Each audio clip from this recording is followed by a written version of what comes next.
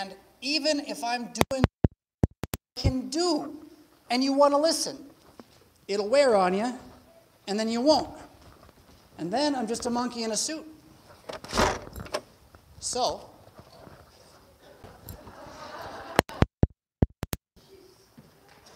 tell me about it. There's so much. I say this every week now. Fear. They're there on the verge of the promised land. I mean, you've been through this, right? We've walked here. The flood is ancient history. Abraham, Isaac, and Jacob, also ancient history, 400 years ago. They're a great nation of hundreds of thousands of people, tribes, warriors even. And they're promised by a fire god who destroyed Pharaoh in an ocean that he's going to take them into this little strip of land and everything's going to be sweet. Like no sickness, no starvation, no tiredness. Maybe there weren't even Monday mornings. It was going to be everything life should be. He'd even given them blood atonement magic, rituals to perform before him so that he could go with them as their God and make all of this happen. And he's there, a smoking fire god. He says, go in now. And what do we see? We see men who should believe saying, I have a better idea. How about we check it out first, do some reconnaissance, figure out how we want to hit this thing. You will see this being done by nearly every good, faithful judge. And by that I don't mean they were perfect. They will have commands to go and save the people by warfare, and they will never do it the way God says to do it. Even Gideon, you remember wonderful Gideon, right? With the fleece, wet, dry, wet, dry. You know what that is? I don't believe, I don't believe, I don't believe, I don't believe. And then finally he's sent in, he's just told to attack. He comes up with this hackneyed thing about torches in pots and whatnot. It's all made up. He didn't do any of that. And then he shouts, for the Lord and for Gideon as he goes, because he gets a big head. Well, here they are, doing it already, again, not believing that this God is with them. Moses is going to die. I mean, he knows this already.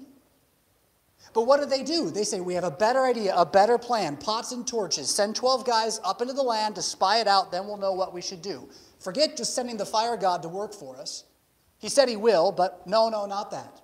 And so, you hear me often, I believe, for good reason, complaining about the uselessness of the old Sunday school songs. I'm sorry, I don't mean to step on your toes. I have a lot of things I have memorized I would rather not have memorized, thanks to Sunday school. And a lot of hymns I would like memorized that are not memorized, because I didn't get to sing them in Sunday school. But I do know this, and it is good for this moment. 12 spies went into the land. 10 were bad, and 2 were good. Remember that? Who's the 2 that are good? You know both these names. Joshua, Jesus' namesake, the Savior warrior. We'll get to him next week. Caleb, lesser known, but faithful. These 2 guys go into the land. They see all the amazing fruit. They see the giants that are living there. What does that mean? I don't know. Goliath size or better. Warriors, certainly. Terrifying. They're afraid of it. It's like Assyria, I suppose. They see all of that. And they come back and they go, well, they could take us, but God can take them. So, let's go. And then the 10 other guys go, whoa. We have lots of reasonable doubt here. Lots of reasonable doubt. Does anybody really know if this fire god's for us or against us? Is he going to eat us? Maybe he's their God. He's just going to let us all be destroyed in there. You know, honestly, I don't know what lies they told. I know what lies are told here. In Rockford. In Lutheranism in Rockford. In St. Paul in Rockford. I know the kinds of grumbling we do. We don't have any giants to fight, so we don't grumble that way. We grumble about different stuff. But it's the same fear. It's the fear. And because they fear and do not believe that God's word is going to do what God's word has said he's going to do, they decide not to go in. That's the long and short of it, right? And so God comes at them with a little bit of a frustration at this point. What more can I do for you, O my people? He says that in Isaiah, and we'll sing it on Good Friday. What more could I do? So what he does do He said, well, here's the thing. Because I'm a gracious God who's really loving, I'm not a terrifying fire God. I'm the creator who made you and wants to redeem you. I have every intention of doing this, not just for you, but for the whole world in that land, and your blood has to be there in a couple 100 years for this to happen. So I'm going to put you in there anyway, even though you don't believe it and don't want to go. But it's going to be after all of you who are alive right now that made this decision die. So you're going to go sit in that desert until that happens. And then your kids will get to go in, but not you. Now, is that fair? I think so. I think it's more than fair. The grace is that he continues to give salvation after we've rejected him. He continues to care about the life of the world more than you individually. He still cares about you individually, just not more than everybody else. And so he's going to bring this salvation to pass. Now, there's so many more cool things in these Old Testament stories. In Bible study today, we highlighted how little I know and how much there is still to find in here. But the piece I want you to pull out of this really long text is the amount of time the spies were there and the relationship of it as a punishment. Right? Did you catch that? Numbers aren't too random in the Bible usually, especially Old Testament. They're always on purpose. I believe they're always literal. I also believe they're also always metaphorical, figurative. They do both. Okay? We're used to like metaphor or a hard number. That's what the clock has done to us. But they would see both things as real. So they're 40 days up there spying. A good, nice number, 40 days, kind of longer than a month. You're going to know a lot of anything after 40 days of doing it, right? So that's there, but this has been here before in the Old Testament. Oh, goodness, the Sunday school songs are going to be back. It rained and poured for, anybody know it?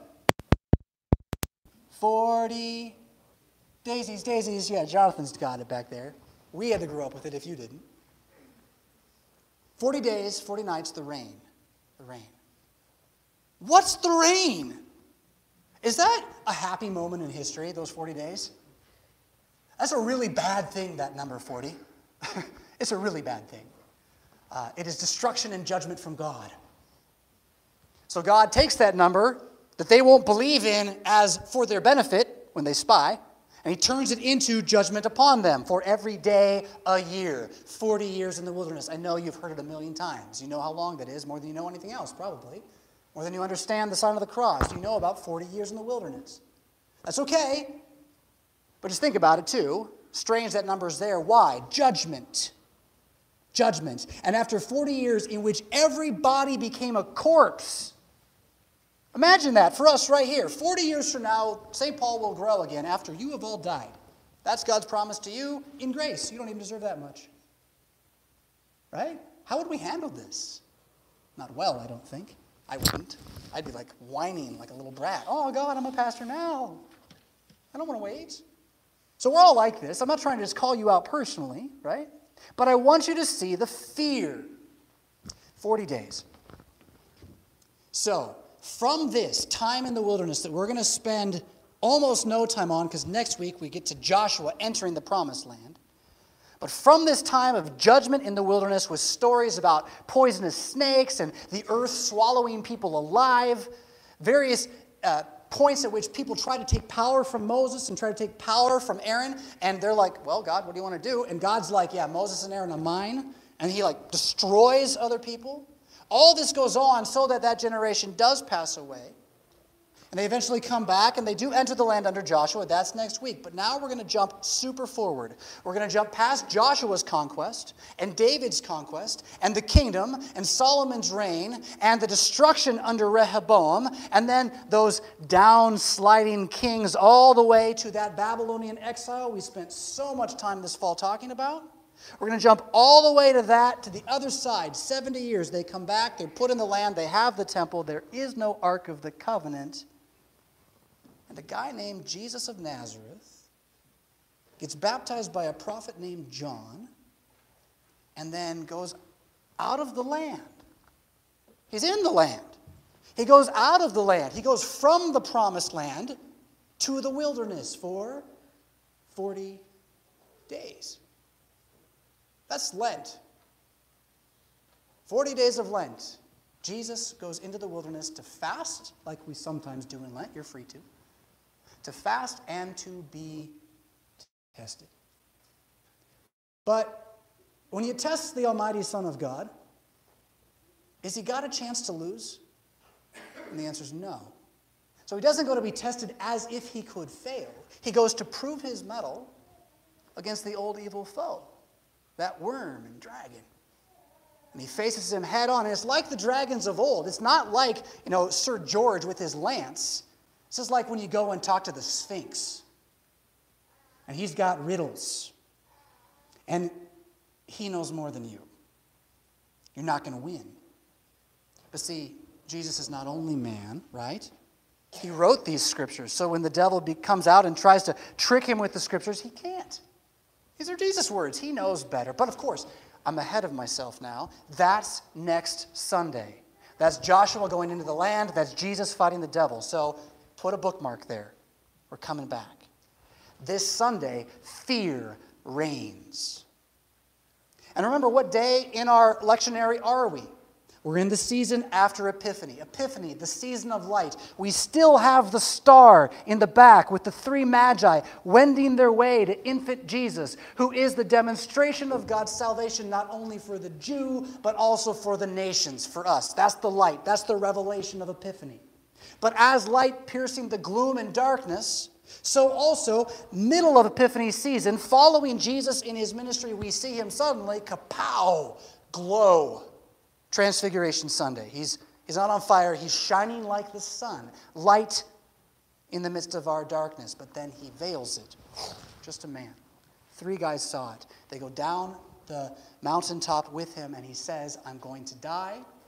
Peter says, no, you won't. He says it again, I'm going to die. They just kind of listen. They don't understand. He says it a 3rd time, I'm going to die so that I might rise. And from that point on, particularly in Luke, you might not even see it unless you look. Did you notice? I'm going to find the verse here. Verse 22. He tells these stories. The kingdom is like the yeast. The kingdom is like the mustard seed. And then he went on his way from one town and village to another, teaching and making his way toward Jerusalem. From the transfiguration onward, Jesus only cares about one thing: dying. And all along, people are trying to distract him from that course. He won't do it. He goes to be the Lamb of God to take away the sins of the world. He goes to die. Now, in that, with that being his focus, his doing, the light of the world entering darkness and veiling itself to pierce the grave, right? To put an end to the grave, we now, since Transfiguration, have been in days of darkness, where the conflict grows, and people reject Jesus more and more. And again, he's going to fight the devil next week, but after that, he's going to make his way to Jerusalem, his face hardened like a flint, and he's going to die. And Lent is our acknowledging that he's done this. That from next Sunday through Good Friday, the man did not eat, so that he could be put to a chess match of minds and words against the greatest creature that exists. He kicked his butt, destroyed him in this for you.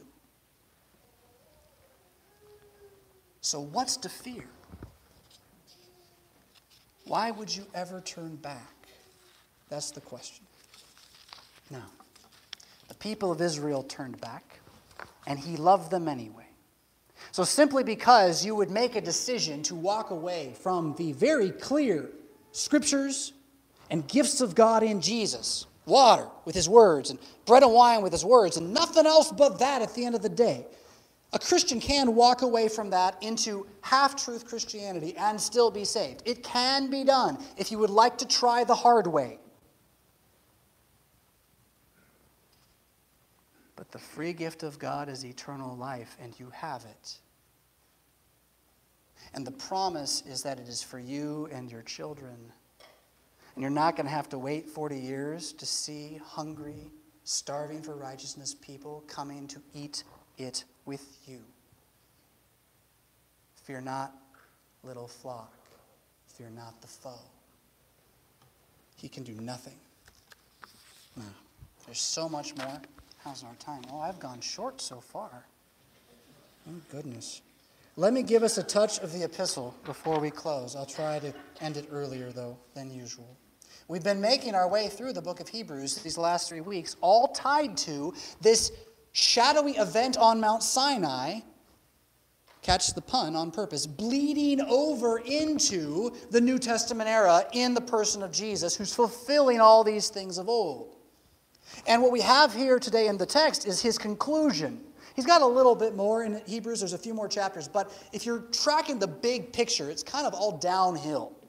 He's in the climax right now. And he's talking to you specifically. You today, here, New Testament church, you have not come to what may be touched. What does he mean by that? A blazing fire and darkness and gloom and tempest and the sound of a trumpet and a voice whose words made the heavens beg. Hearers, beg that no further message be spoken to them. You have not come to that. You don't have a giant mountain in front of you with fire like Mordor shooting in the sky everywhere and crazy-looking angel beasts blowing their trumpets at you and earthquakes everywhere. You've not come to that. They, when they did, verse 20, they couldn't endure it. They couldn't take the real God unveiled before them. But you, verse 22, you've come to Mount Zion. Now that's key language, catch language for Jerusalem, the city of David, the kingdom temple city on a hill. But it's not about that hill over, where are we? It's about halfway, right? That hill over there in Jerusalem. It's about the man who died on it. That as Adam was made from the dirt, and so when he falls, the dirt and everything else made from dirt, which is the universe, goes with him. So also then Jesus, when he rises, takes everything, not just you individually and not just you corporately and not just you the church, the creation sings, longing with eager expectation for the day of resurrection when his body will replace Adam's body for everything. You're the first fruits of this, getting it early in the supper. That's what you've come to. Which then he says to innumerable angels in festal gathering. I can't remember the last time Meredith and I threw a festal gathering. Such a marvelous sounding thing. A soiree, a gala. What does it mean? Angels and archangels, innumerable, surrounding this altar, surrounding this cross, surrounding the body of Christ wherever he is, ascended or on a million altars around the world right now, inside of you even. Your brothers and sisters who communed here this morning. Angels surrounding you, singing for the unleashing of creation. You then, the assembly of the firstborn, that's the church of the immortals, right? Enrolled in heaven, your names are in Christ's hands, and he sits at the right hand of God, the judge of all, who has made your spirit justified. Oh, that's a good word. Righteous, clean, good, innocent. All of this in Jesus, the mediator. We talked about that a couple weeks ago. Immediate versus mediate. Something between and something directly to you. You get direct God in Jesus. You get no direct God outside of Jesus. He is the mediator of this new covenant in his blood, his own words. Bled there, feasted on here, better than that blood of Abel that we've been tracking now since the fall. He exhorts us to be grateful. That's my least favorite commandment ever, be grateful. It's awful. You will never make someone say thank you, really, by saying, be grateful. It won't happen. They'll say it, they won't feel it. So he doesn't mean that. What he means is, do you feel the gratitude? Do you see it? How good this is? You're receiving a kingdom that cannot be shaken. I'm not sure we even know we have a king. Day by day. I pledge allegiance to the flag. How often do I salute my king? Receiving a kingdom that cannot be shaken. Thus, because of this, let us offer acceptable worship with reverence and awe That is not why we do liturgy, but liturgy is reverence and awe about the acceptable worship, which is not us doing anything than getting what God gives, which is what God gave, which is who he is, which is who he has ever been for you individually, for you as a congregation, for you as Lutherans, for you as Christians in the Protestant, Catholic, Orthodox world. He's the same Savior. Let's come and worship him. In the name of Jesus, amen.